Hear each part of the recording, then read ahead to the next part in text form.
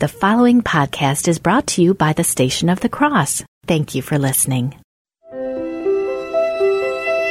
Welcome to Mother Miriam Live on the Station of the Cross Catholic Radio Network with live video streaming brought to you by LifeSite News and the Station of the Cross. Call Mother with your questions at 1-877-511-5483 or email her at mother@thestationofthecross.com. You can view the live stream on Facebook at Mother Miriam Live. Now, here's Mother Miriam.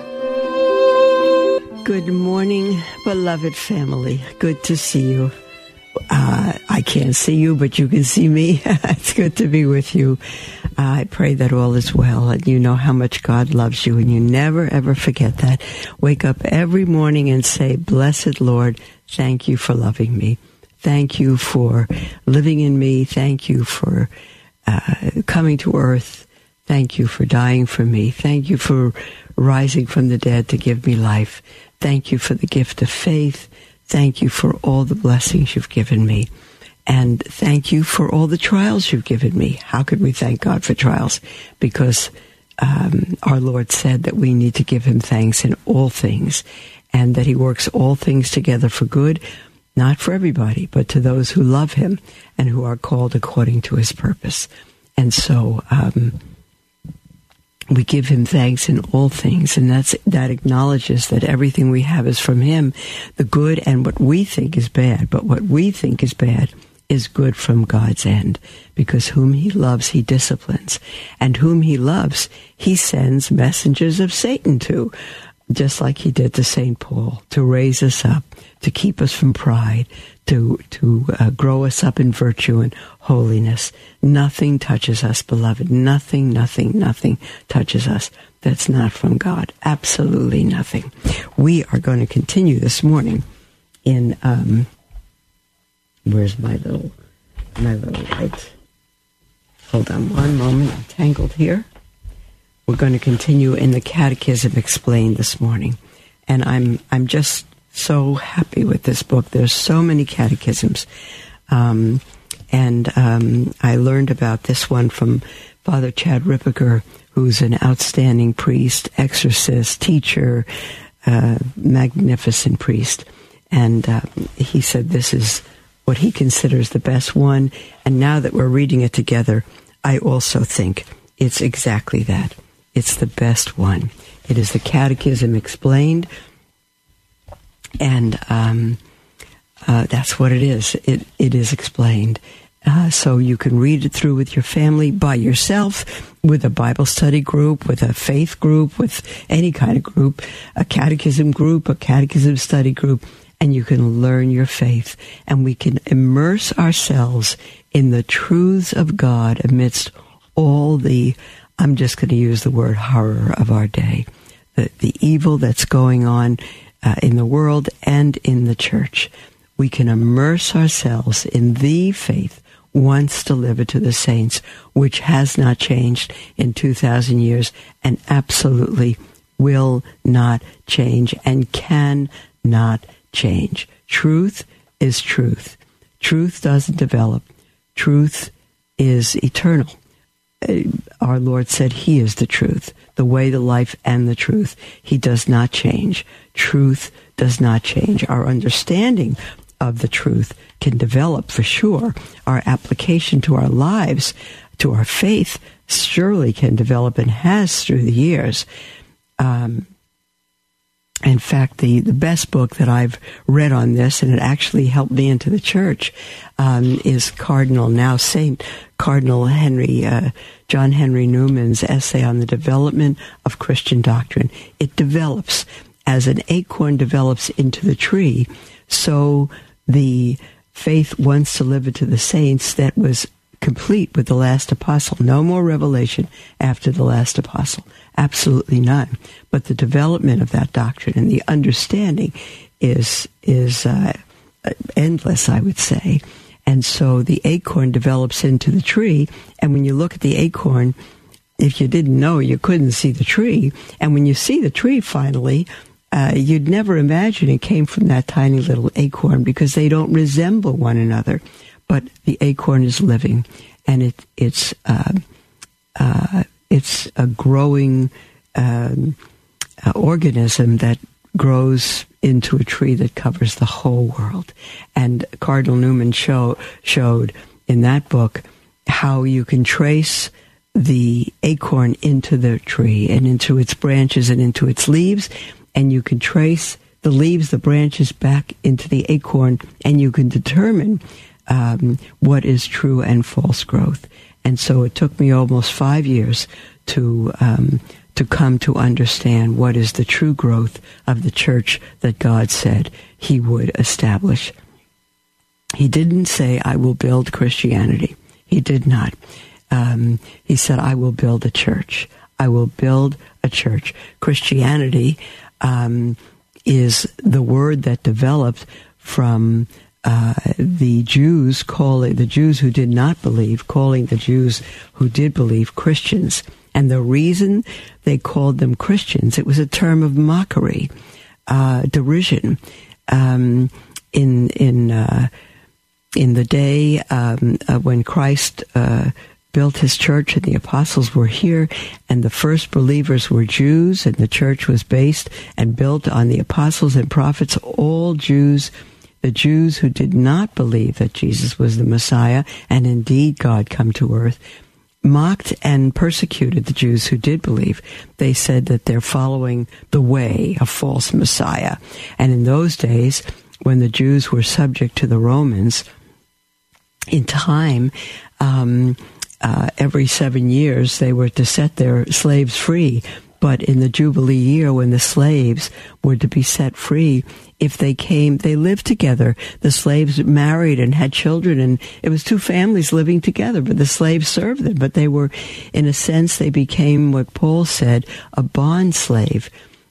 He's a bond slave of Jesus Christ, and that means he has bonded himself to Christ of his own free will. He's not a slave by force, even of coercion, but of his own free will. And the slave came to love their master family so much that when they were set free, they said, we don't want to be free. We love you. Our children play together. They love each other. We're families together. We want to continue to serve you now of our own free will. And they did that.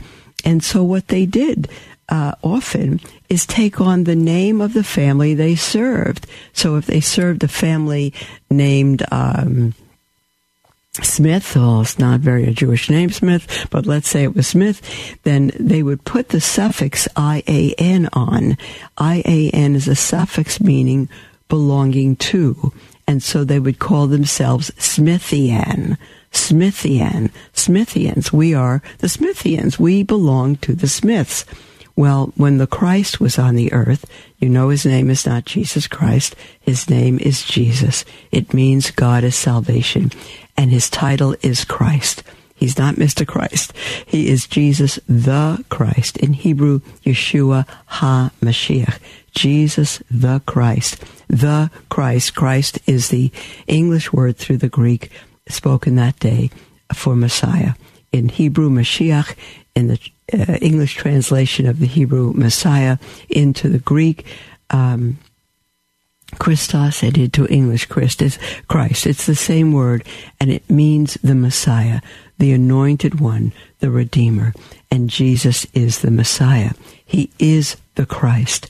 And so the Jews who didn't believe mocked the Jews who did and said, you like him, you follow him, you foolish Jews, you're his slaves. And they mocked them, and they said, you are Christians. They took the name Christ, and they attached the suffix IAN, belonging to. You are Christians is what you are, and that's the word Christian. That's how it came to be.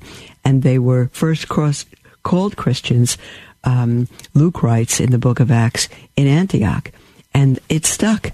And the Jews who loved and followed Christ said, we like that. We'll take it. We're Christians. We're Christians. We like that. We're proud to be called his followers, his disciples. And so it stuck. And so eventually, those who were Christians, their faith became known as Christianity. Christianity. But Jesus didn't say, I will build Christianity. No, he said, I will build my church. I will lead it into all truth till the end of time, and the gates of hell will not prevail against it. So it's not Christianity he built in 40,000 different forms and denominations. Christ established no denomination. The Catholic Church is not a denomination. It is the church Christ established. It is the ecclesia, the community of called out ones, called out of the world into his church. And ecclesia is the Greek for the Hebrew kahal, which is the same thing, an assembly, called out people in the Old Testament who God brought together and gave a way of life and a hierarchy and a government and a liturgy and a form of worship and a way of living and all of that. And it was, if any Jew in that day did his own thing, he'd be put to death. And when God said to his disciples who had been living under that kahal, as the people of God, I will build my church, he built it on the kahal. It just became ecclesia because in that day the common language was Greek. And so called out ones is ecclesia. That's the church. Ecclesia, we say ecclesia, ecclesial to describe the church. And so it was very understandable to the Jews of that day that when our Lord said that, it was going to be Israel that was, through the prophets, that was given to the entire world, to Judea and Samaria and the uttermost parts of the earth. They understood that. There was no understanding that they were then free to leave the people of God, to leave the form of worship, the priesthood, all that he gave. Absolutely not. He did not do away with the priesthood, but he gave a new priesthood under Christ, who is the high priest. And the people of God became the people of God who were grafted onto the root, which is Israel. There's so much in here, I know, but I was listening to a most beloved Protestant pastor of mine the other day, and he simply kept speaking about Christianity, not the church. He would describe the church as an invisible body of believers, but we've never been an invisible body of believers. We are to be a city set on a hill, and Israel was never to be an invisible body of believers. God put them down right in the midst of the pagan world, and they were to live as a peculiar people with different customs, different food, different clothing, different worship. They were to be peculiar in the midst of a pagan world, so that the people around them would look at them and say, what are you doing like that? How come you're so different? How come you worship on Saturday? How come you don't work on the Sabbath? How come you this? How come you do that? And the people of Israel would say, it's because we're children of the one true God. And you can be children of the one true God also. There's no salvation outside of him. You see, and that's what God intends for his church, that we'd be a people set apart with a government, with a hierarchy, with a worship, with a form of worship, with a priesthood that, again, is after the priesthood of Christ. A common priesthood, just like the Old Testament, Exodus 19 and 20, God had a priesthood for the people, which would be the ministerial priesthood, and also the people, Israel, with a common priesthood. They were the people of God to bring the world to Christ. And so we today, beloved, we are the priesthood of Christ, every one of us, the common priesthood, the church that would bring men to God, that would live according to God's rules and worship and hierarchy and liturgy and customs and all of that. And then a ministerial priesthood, who is the priesthood after the order of Melchizedek, like Christ. If we only knew the treasure we had, beloved, God did not spend 2,000 years from Abraham, or rather even 1,500 years from giving the law of Moses to Christ, to do away with all that he was, all that he expected of his people. Absolutely not. He expected them to keep the law, and they couldn't keep the law. And instead of coming to God and saying, we're sinners, we can't keep the law. We know your law is right and holy and good, but we are sinful and we can't keep it. We need your help. That's what God wanted them to realize, but they didn't realize that. When they couldn't keep the law God gave, they made up their own rules that they could keep, which of course is no way to God or salvation. And so they turned from God over and over and over again. And our Lord came through Israel to do what Israel could not do, what no human being could do, and that is to keep the law. He became man. He took on our flesh and blood. He took on our nature through the Virgin Mary. He became one of us to do what Adam failed to do, and that is to keep the law. And because Christ kept the law, the perfect man, the perfect Jew, and God, I learned in my Protestant years that because Christ kept it, we don't have to, and in fact we can't. That's not correct. It's because Christ kept it that we, empowered by His Spirit, for the first time, we can keep it, and we must keep it. The Ten Commandments are not passé. They're not a nice inheritance from the Old Testament. They are God's law, beloved. They are the law that God put in our heart that He wrote on stone in the Ten Commandments. And they are ours to keep, beloved. They are ours to keep. Can we keep them any more than the Israelites? No. But can we who are now in Christ by the power of the Holy Spirit keep them? Yes, we can and we must. There's no salvation apart from Christ and His law. We need, salvation is by grace, it's a gift. But it is, we work out our salvation with fear and trembling. We work out what God has worked in. I know that's a lot. I'd like to take an hour on it, probably every sentence. But we are the richest people this side of heaven, beloved. We are the richest people in the entire world. We have more than Israel because Israel did not have the indwelling Holy Spirit. God sent His Spirit upon the prophets, upon His ministers, Moses, David, for a purpose and for a time. But with us, through baptism, He comes to live within us, and He sends His indwelling Spirit in us. And we can turn from Him. He won't turn from us, but we can turn from Him. We can sin by despising His law, by not keeping the moral law, by not keeping the requirements of the church, which is God's requirements for us.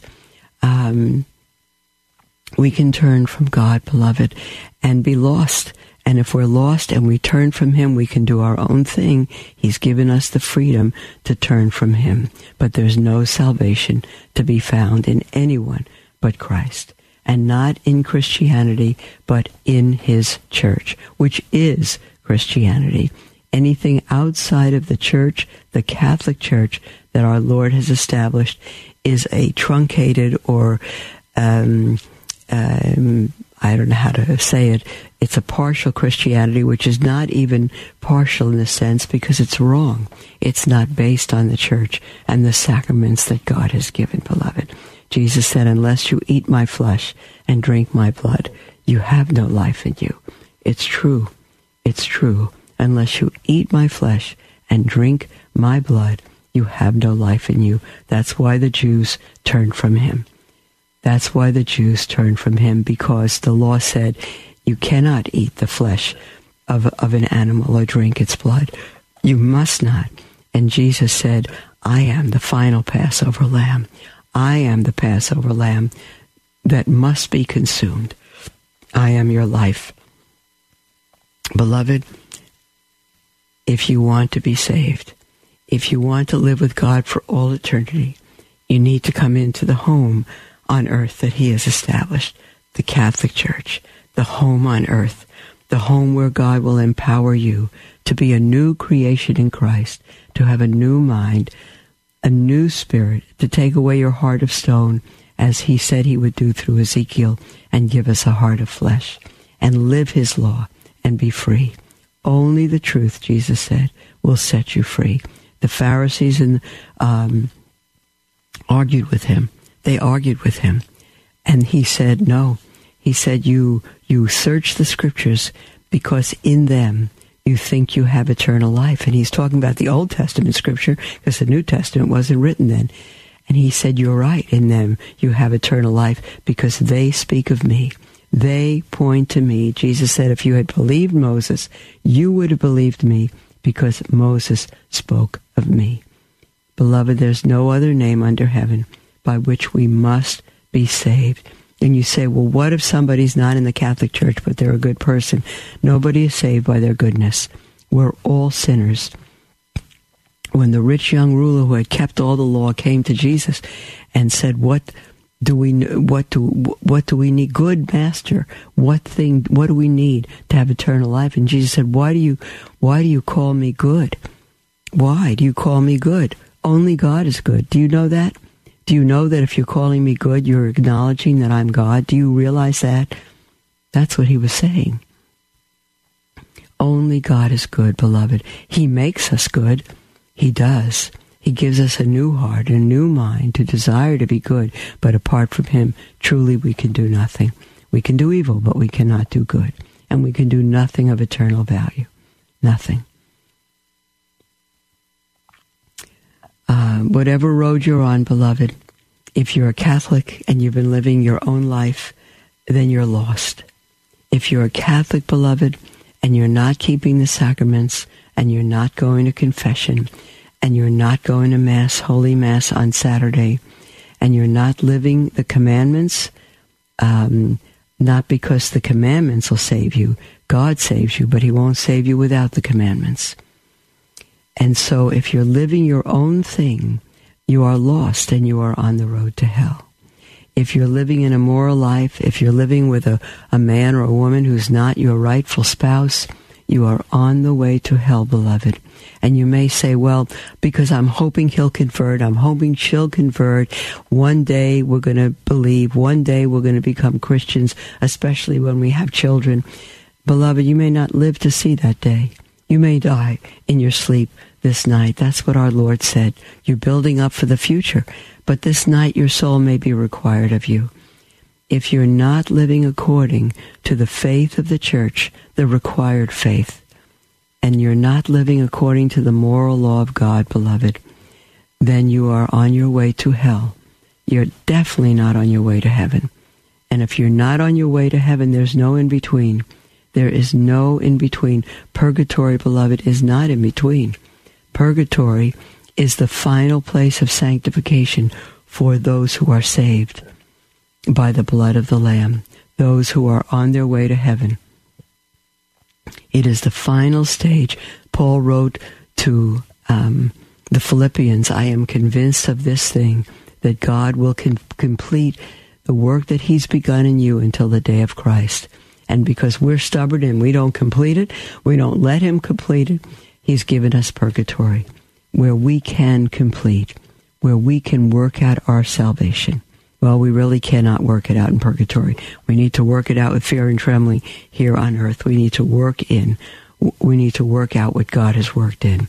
But purgatory will be the final stage where God burns off the dross of our sins. And people say, well, that's not heaven because there's no tears in heaven, there's no fire in heaven, there's no suffering in heaven. And you're very right. There's none of that in heaven. That's purgatory. When Paul wrote to the Christians in the first church he established to the Corinthians, 1 Corinthians chapter 3, he said there's no foundation that anyone can lay but Christ. And the apostles and the prophets built on that foundation. It is the church built that Christ built on the foundation of the apostles and the prophets. And there's no other foundation can anyone lay but what Christ has done himself. And when Paul wrote to the Corinthians, he was writing to those who were already, quote unquote, saved in that they had given their lives to Christ through Paul's missionary journey. And he was writing to the Christians of that day who would one day be rewarded at what is called the Bema seat, the seat of reward for Christians. And he's saying some will be rewarded for what they've done as soon as they die, and others who have not lived out their faith, but who are saved even in the end, will be burned. The works that do not last for eternity will be burned up in order that they may go to heaven. Oh, this time, there's the music for our break. I better go, beloved. Call in with anything on your heart. Toll free, 1-877-511-5483. We'll be right back.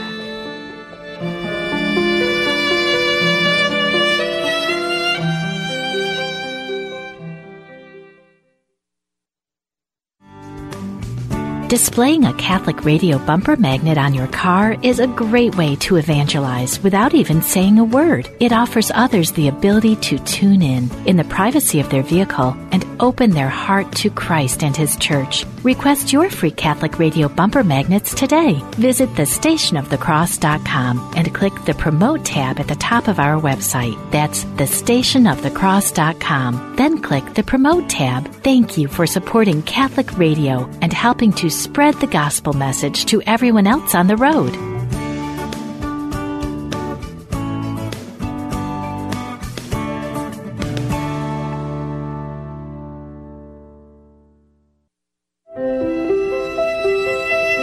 Welcome to Mother Miriam Live on the Station of the Cross Catholic Radio Network with live video streaming brought to you by LifeSite News and the Station of the Cross. Call Mother with your questions at 1-877-511-5483 or email her at mother@thestationofthecross.com. Hello, beloved, and welcome back to Mother Miriam Live. I'm thrilled to be with you. You are welcome to call in with anything on your heart at all. Toll free at 1-877-511-5483 or email at mother@thestationofthecross.com. You're also welcome to text at that toll-free number as well. We're going to take our first email from Rob in Scotland. Rob says, "Hello, Mother. I would just like you to know that I'm listening to you all the way from an oil rig offshore in the middle of the North Sea in Scotland." Oh, that's too wonderful. Blessed be God for His media connections and electronics and all that He's allowed us to develop. Isn't that beautiful? I'm going to read that again. It's so wonderful. He said, "I would like you to know that I'm listening to you all the way from an oil rig offshore in the middle of the North Sea, Scotland. And I wanted to tell you, I love your show and I love this station. May God bless you and keep you safe. With love, Rob." Well, you have my love, Rob. You've really begun my day. So you made my day. You made my month. How beautiful. And we give thanks to God that we can be the family of God, come together through radio, through media, through television, through the internet, all over the world. God bless you, my dear brother. We're going to say a prayer for you today. I'm so thrilled. Okay, now we are going to, well, actually, we do pray for all of you. I should not just Rob, but we pray for every single one who writes and who calls all the time. So, okay, now we have a call from Tom in Topsville, Massachusetts. Are you there, Tom? I am, Mother. Good morning. Hi, dear. Good morning. How are you? I'm well. How are you? Oh, I'm fine. Thank you, dear Tom. Go ahead. Do you have a question? Yes. Go ahead, sweetie. May the catechism be changed, Mother? No. I heard that it may not. It may not. Okay, so... the faith expressed in the catechism cannot be changed. If there's a grammatical error or something like that, it's not an infallible doctrine like the scriptures are. But I mean, even, that's a different thing. But the truths expressed in the catechism cannot be changed. They are the truths of the church. Okay. I had heard that the catechism, and I'd read that the catechism regarding the death penalty has been changed, and that the death penalty is no longer regarded as permissible in the civilized world. Not that I'm pro-death penalty. I understand. don't want anyone killed. I understand. I understand that I wish I had it with me, Tom. I'm going to get it and maybe go through it tomorrow for everybody. Cardinal Burke was interviewed, had a wonderful interview on many confusing things in the church today that are being done and handed down by the Vatican, so to speak. And this was one of them. And can the catechism be changed? Can the death penalty be changed? Can we introduce ecological sins into the catechism? The answer is no. No. The answer is no. And I'm so happy for Cardinal Burke's clarification on this. I can't leave my little tiny studio here to go get it, but if I could find it online during the break, I will. But he had that interview. Everyone could look it up. In fact, it's an interview Cardinal Burke had, I believe, with the Wanderer newspaper, and he said it cannot be changed. And so, if things are put into the catechism, such as the death penalty and ecological sins and all, it's not going to be a good catechism, but it's not going to be binding on us. We need to stay with the catechism we have. That, I would never have the nerve myself to say those things to anyone, or certainly over the air. But because Cardinal Burke has clarified it, and he's not the only one, I have the courage to do that, Tom. I'm very glad you called in with the question, because many people are confused about that. Thank you, Mother. What is the catechism you're reading to us this morning? What I'm reading to you is the Catechism Explained. Let me see if I can help you to see it. Well, I'll just, because there's different versions of it, whether it's hard. Let me just see if I can put this up somehow before, if I can put it up for you. There it is. It's the Catechism Explained, an exhaustive explanation of the Catholic Church. That's Spirago Clark. And it says here, a practical manual, I have to read it, for use of the preacher, the catechist, the teacher, and the family. It's truly wonderful. It is the Catechism of Trent, and it was recommended by Father Ripperger, and I will read anything Father Ripperger recommends.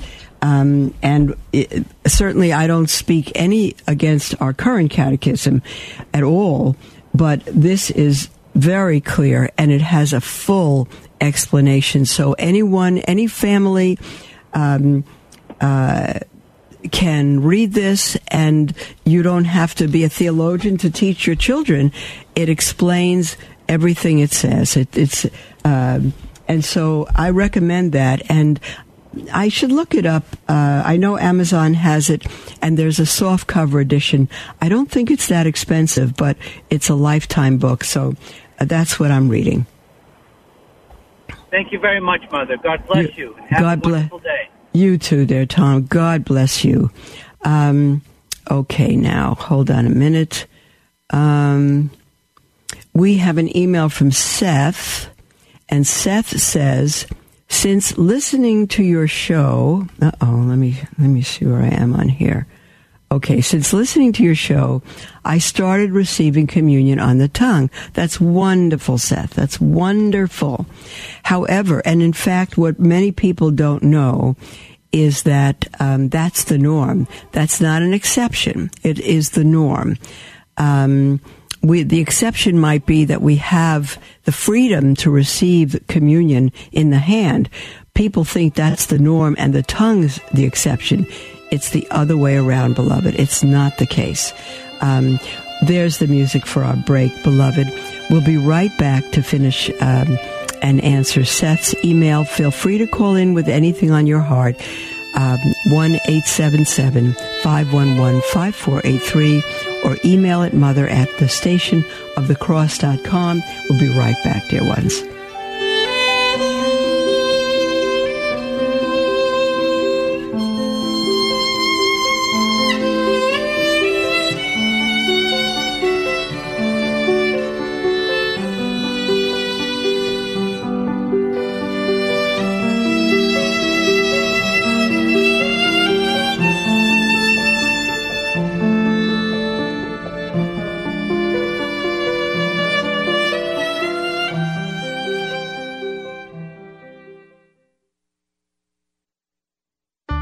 Users of iCatholic Radio are leaving inspiring reviews in the iTunes and Google Play stores. Margie says, "My go-to app. I love this channel. I can listen while busy around the house or driving in the car. I love the variety of programs. Keep up the good work."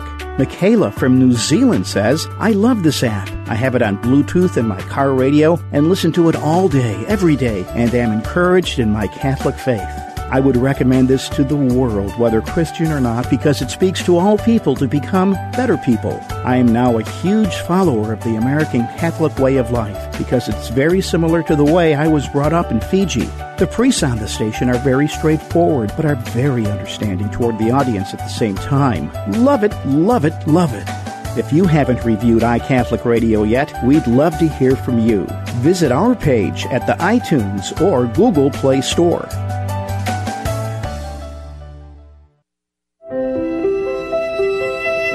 Welcome to Mother Miriam Live on the Station of the Cross Catholic Radio Network with live video streaming brought to you by LifeSite News and the Station of the Cross. Call Mother with your questions at 1-877-511-5483 or email her at mother@thestationofthecross.com.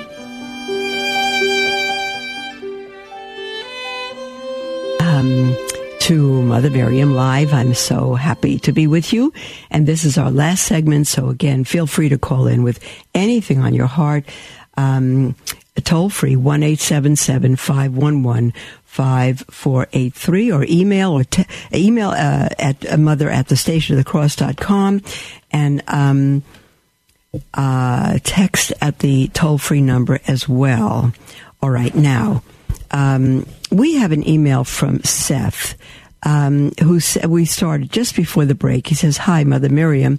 Hello, Mother Miriam. Since listening to your show, I started receiving communion on the tongue." And I said how wonderful that was because that is the norm. The hand is allowed, but the norm today, not in the past, but today, is the tongue. However, Seth says, I ran into an interesting document from the 300s, by St. Cyril, Bishop of Jerusalem, about receiving on the hand, which I found interesting. It was in Catechetical Lecture 23, paragraph 21, where it is written how to properly receive on the hand. That is, quote, "Make your left hand a throne for the right, as for that which is to receive a king," which is exactly the instructions that people are given to receive on the hand today. Make your left hand a throne to receive your right hand as to receive a king. Dr. Taylor Marshall refutes this argument, saying that there's a lack of context in the early church, and he went on to cite St. Basil. Now, saying the lack of context in the early church, I'm not sure. I think there may be some words missing. The email actually reads, "This argument saying that there is a lack context in the early church." I don't know. I think something's missing in those words.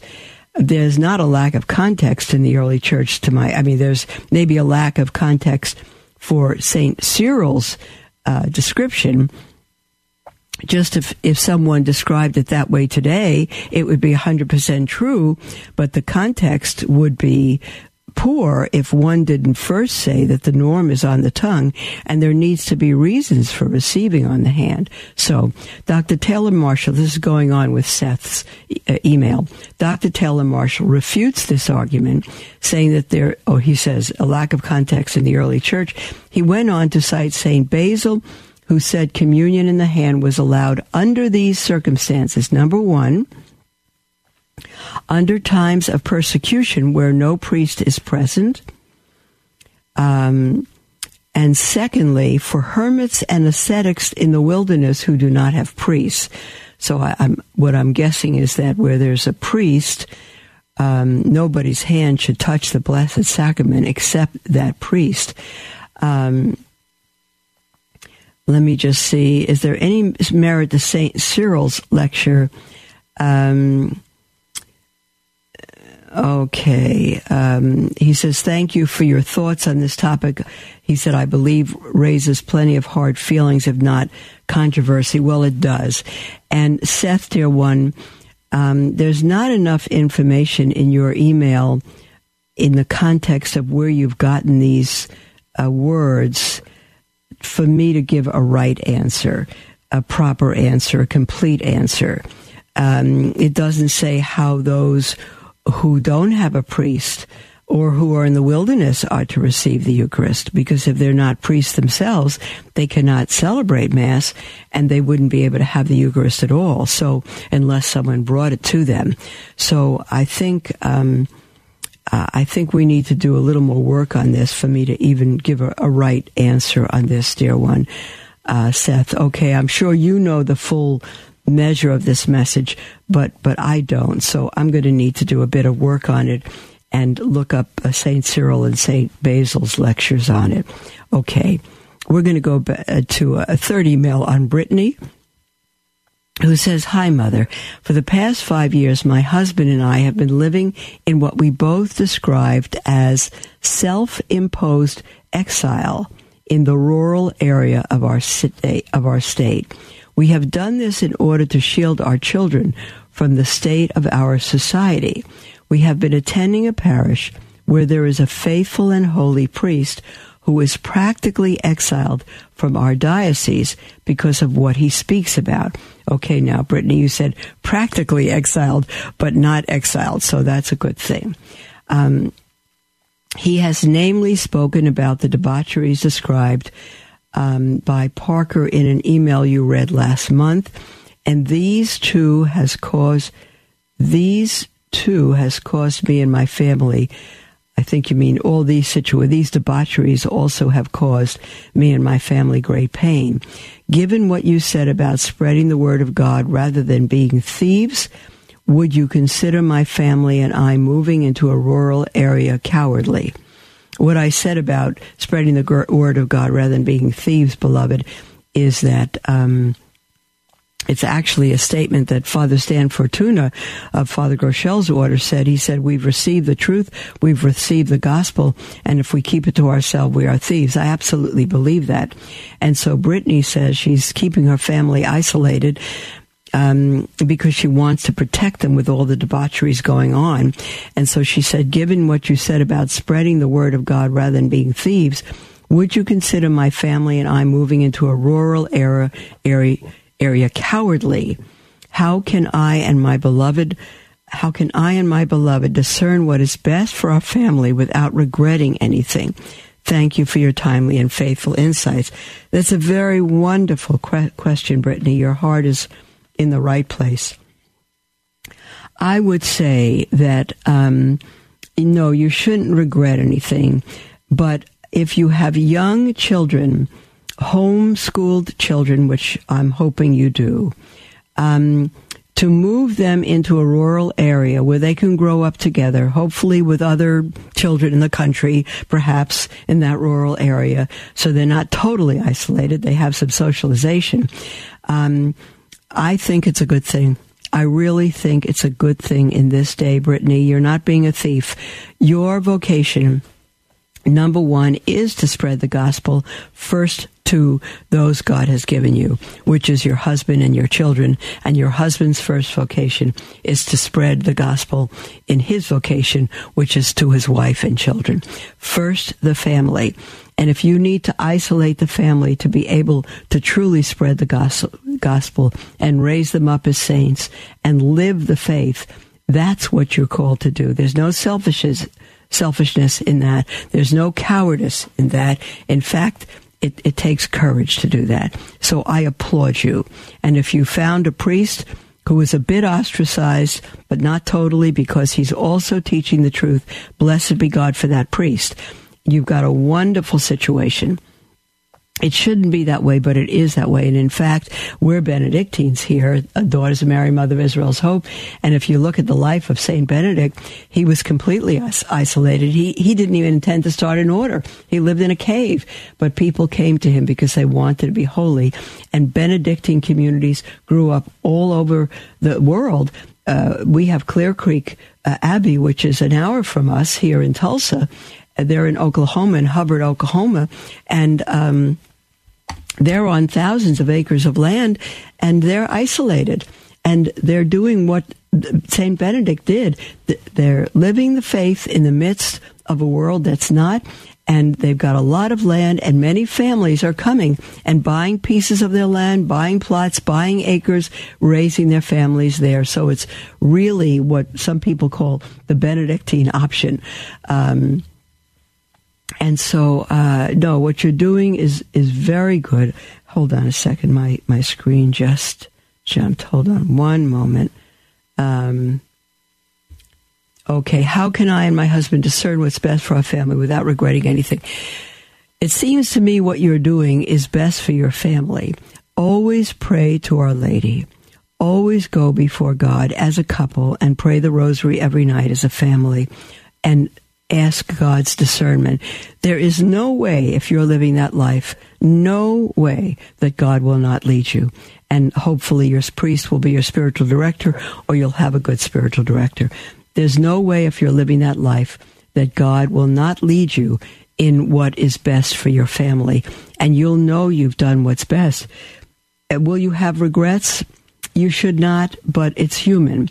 I have regrets that here I am in Tulsa, and I can't be all over the world. That's what I want. That's what I told Cardinal Burke when we first met. I want to put my arms around the world, and I can't, and that's why I'm so grateful for Station of the Cross and LifeSite News, that at least we could spread out a little bit. But we can only be in one place at one time. And if you're married, I know many people that get married, and the women or the men are very strong in pro-life ministry and church ministry and other things, and they continue that in their marriage, and they ruin their family and they ruin their marriage. Because God has not called them to that. If He's called them to marriage, He's called them to that, number one, at the expense of everything else. Nothing comes before your husband. Nothing comes before your wife. Nothing and no one comes before your children, not even your parents. And so you're doing what is right. And the things that you regret that you can't do, then those are the things that you can take to prayer and ask God to save the world and to bring people for the harvest. You can do that, but it's not your vocation. Now, as the children grow older and they go off to school, they're going to spread out, and they're going to be part of college or other society. And it is good to have them socialize, and it is good to take them on mission trips, so that they see the poor, so that they go into the city, so that they bring clothing and food to the poor, so that they reach out with the God. That's a good thing, to take them on mission trips, but they need to live at home and be raised in holiness. So I hope, dear Brittany, that has helped you. We have an email from Randy who said, I listened to Megan's email about bullying last December, and several listeners with questions about adopting children. With all of that said, it has occurred to me that adopted or foster children are also major targets of bullying at school. You know what, Randy? I haven't thought of that. I'm not even finished with your sentence, but I think you're right. It should not be, but unfortunately, you're probably right. He said, it's occurred to me that adopted or foster children are also major targets of bullying at school, likely due to pride of being in a biological family. Certainly pride and lack of gratitude. I was recently appointed headmaster at a private Catholic charter school. Given my authority vested in me by the school board, how can I be explained, or how can I explain to a student who lives with their biological family and bullies an adopted or fostered student the error of his or her ways, and hold him or her accountable? With public schools seemingly softening their disciplinary policies, I want to show the students that disciplinary policies I put in place are meant to teach responsibilities. So how can I line up these policies with the 10 Commandments to the best of my ability? Thank you, and I appreciate your advice. That's outstanding, Randy. What you do, I'll tell you the discipline I would give to children raised in a biological family who bully foster children. I'll tell you what I would do. I would call them aside and ask them what's so wonderful about their family. Tell you what's wonderful about their parents and their siblings. Now, if they love their parents and they have a wonderful family, you need to put it into them to express to them that they should be grateful for these things. And I would say to them, if you were fostered, if you lost your parents and another family put you in because you were in the street, would that make you less grateful or more grateful? It would make you more grateful that you have a family, you have parents now. I'll tell you, I may continue this tomorrow. But what I would do is, as a way of discipline, I would put together a mission trip, and I would take them into the poor. I'd take them into the poor areas of the city, and I would take them into the homeless areas. I would take them into the areas where children live on the streets in filth. They don't go to school. They don't have food. They rob to eat. I would make sure you found that out. And that's the discipline I would give them. Take them into that and help them to help those children. And if they begin to help those children and bring them food and clothing and set up little tents for them so they have shelter, I don't think they'll continue to bully those children that are in foster homes in the school. Those are just some beginning thoughts, Randy. Anger won't help them. They need to learn what gratitude is. Okay, God bless you all, and we'll speak with you tomorrow.